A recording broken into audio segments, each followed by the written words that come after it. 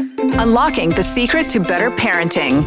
This is Growing Pains on The Light Breakfast. And this morning we're tackling the topic of having that odd friend in your child's life. And we're with our resident child psychologist, Katiana Azman.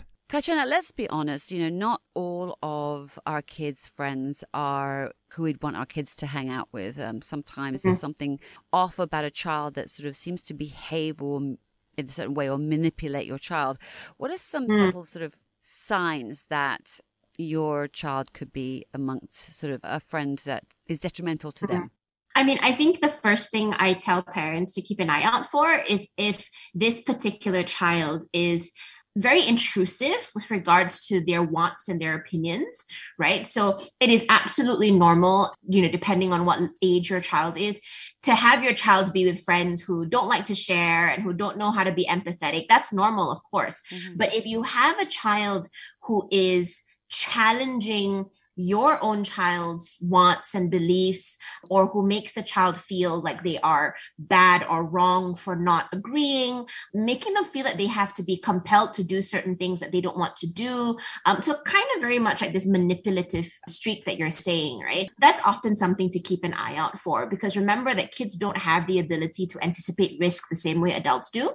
And, wanting to be a part of their peer group is super important to them. So they might not be able to recognize manipulation for what it is. They might not be able to recognize that this child does have some very challenging behaviors. They just want to be part of the group, right? So I would say look out for the child who doesn't just find it very difficult to take the answer no, or to kind of have their opinions and views challenged, but more so look for the child who insists that your child do everything they want, basically, right? And kind of agree to the things that they agree with.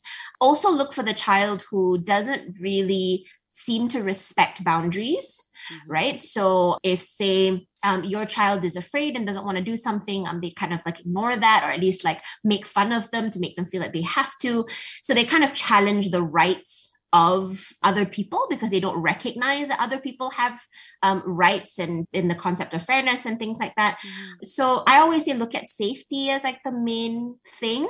I've had some parents who come and spoken to me about how their child broke a limb or did something or got really hurt playing pretty rough in the playground at the sort of like teasing and sort of goading of this other child. And so things like that can kind of sometimes get missed, right? So to just kind of look out for a child who really struggles to respect those boundaries with your child. What's actually happening when our kids aren't able to recognize their friends' toxic behavior from either a standpoint of just not understanding it's happening, but also from, I guess, psyche aspect of it? One is, like you said, like not even recognizing it's happening. This is very applicable to younger children and sort of early teens. They don't recognize it because, like we've talked about a lot, so just how their brain is developing, that level of empathy is something that isn't fully developed at that age. So they probably don't even realize it's taking place because they might not be able to go, well, I wouldn't want to hurt somebody. I want to respect how someone else feels. So they can't appreciate how another child would think differently to them. So the concept of that toxicity doesn't even register for them, right? So they're just being kind by going, oh, my friend wants to do that. I'll go and do that because it makes my friend happy, sort of thing. Precisely, right? So it's about wanting to, do something kind or do something that they feel is expected of a friend. They don't recognize that there's potentially an ulterior motive there. But I think also as they get older, and I've had these chats with, teenagers who can recognize toxic behavior, who can recognize problematic behavior, but they are then, that notion is almost sort of like, challenged by this then other priority that kicks in when they're teens, which is to be accepted, right? So they feel that if they don't give in, if they don't do these things, then, they run the risk of being ostracized. People will talk bad about them. So even though they know it's wrong, they kind of ignore that signal because the social consequence is too big a price to pay. So you kind of have that shift happening. And so that's where I feel that, our role as adults and parents is super important to give them that wider perspective and to jump in when that help is necessary. Can it be also sort of confusing with a child being sort of excited to sort of go out, play with friends, be with friends, but at the same time absolutely dread going to be around that person? Yeah, absolutely. Because it's a very conflicting thing. On the one hand, they're very much driven by this sort of like social need, which is age appropriate, right? But at the same time, there's that innate survival instinct that we all have that's telling us that there's something not too right about what's going on, right? But don't underestimate your kids. There's a lot of kids, I think more often than not, at least with the kids that I work with, the kids are the ones who are coming into mom and dad and saying, I don't want to go, or I don't want to talk or play with this person. And moms and dads are often the ones like, no, go. So I think we are often the ones who are like, I think that kids are very cognizant when things have reached a certain threshold, when they're feeling, generally unhappy, when they feel like something is unfair, if they've been hurt a few times, they will often tend to raise a red flag or kind of like notify you that something is wrong.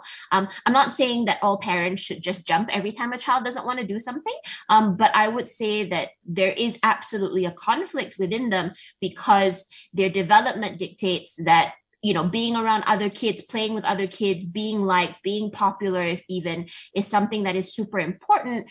But at the same time, they don't know how to kind of consolidate that with this person who makes them feel really negative. And so I think that it's important to kind of help our kids through that process, because we don't want them kind of taking away the message that friendships should feel this way, relationships should feel this way. Okay. So, there is a sort of bigger consequence we have to be mindful of.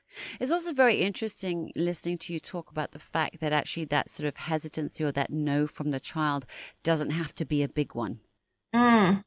Exactly.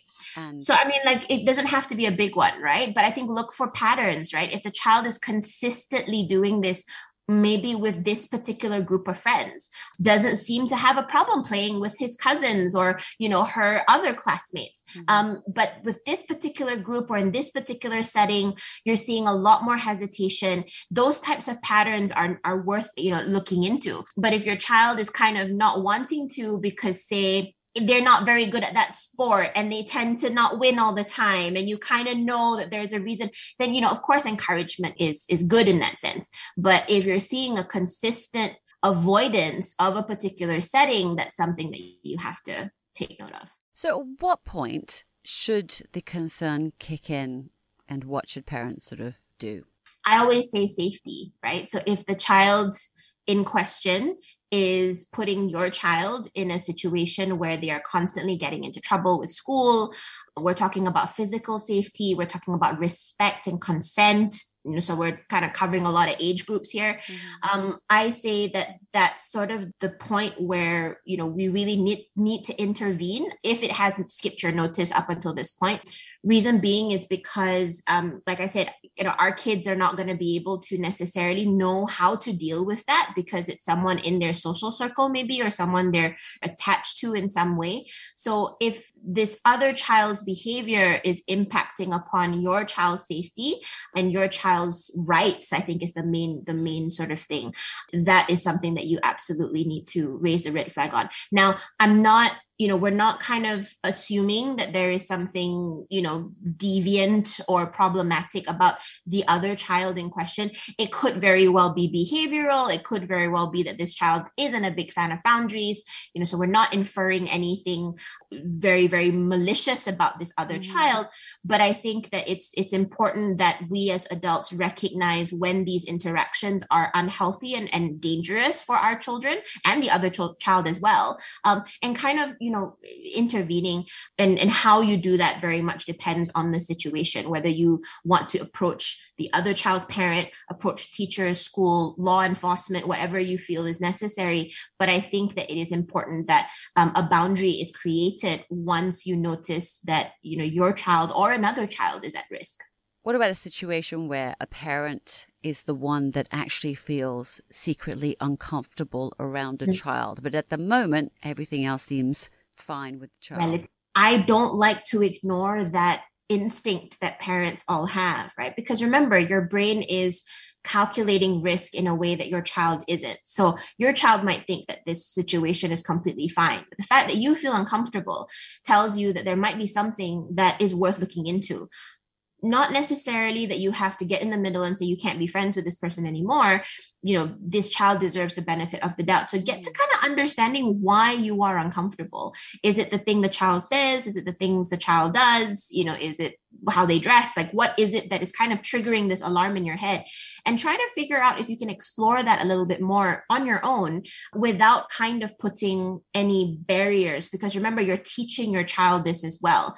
So if you have an uncomfortable feeling that's just a more gut instinct, but not founded in fact, or not founded in any evidence, you're then teaching your child that behavior is acceptable, that you're allowed to prejudge a person from how they look or how they talk and things like that. So, monkey see, monkey do, we say with this. Yes. So I think that if you have an uncomfortable feeling, look into it, right? Ask questions, speak to people, observe. And then once you're satisfied, make a decision on what you want to do from there. Yeah, I think the lesson is no such thing as having to be nice or play nice when it comes to your kid, right? You can listen to this episode of Growing Pains with our resident child psychologist, Katiana Azman, on The Odd Friend again on the Light Breakfast podcast. That's on the Shock app.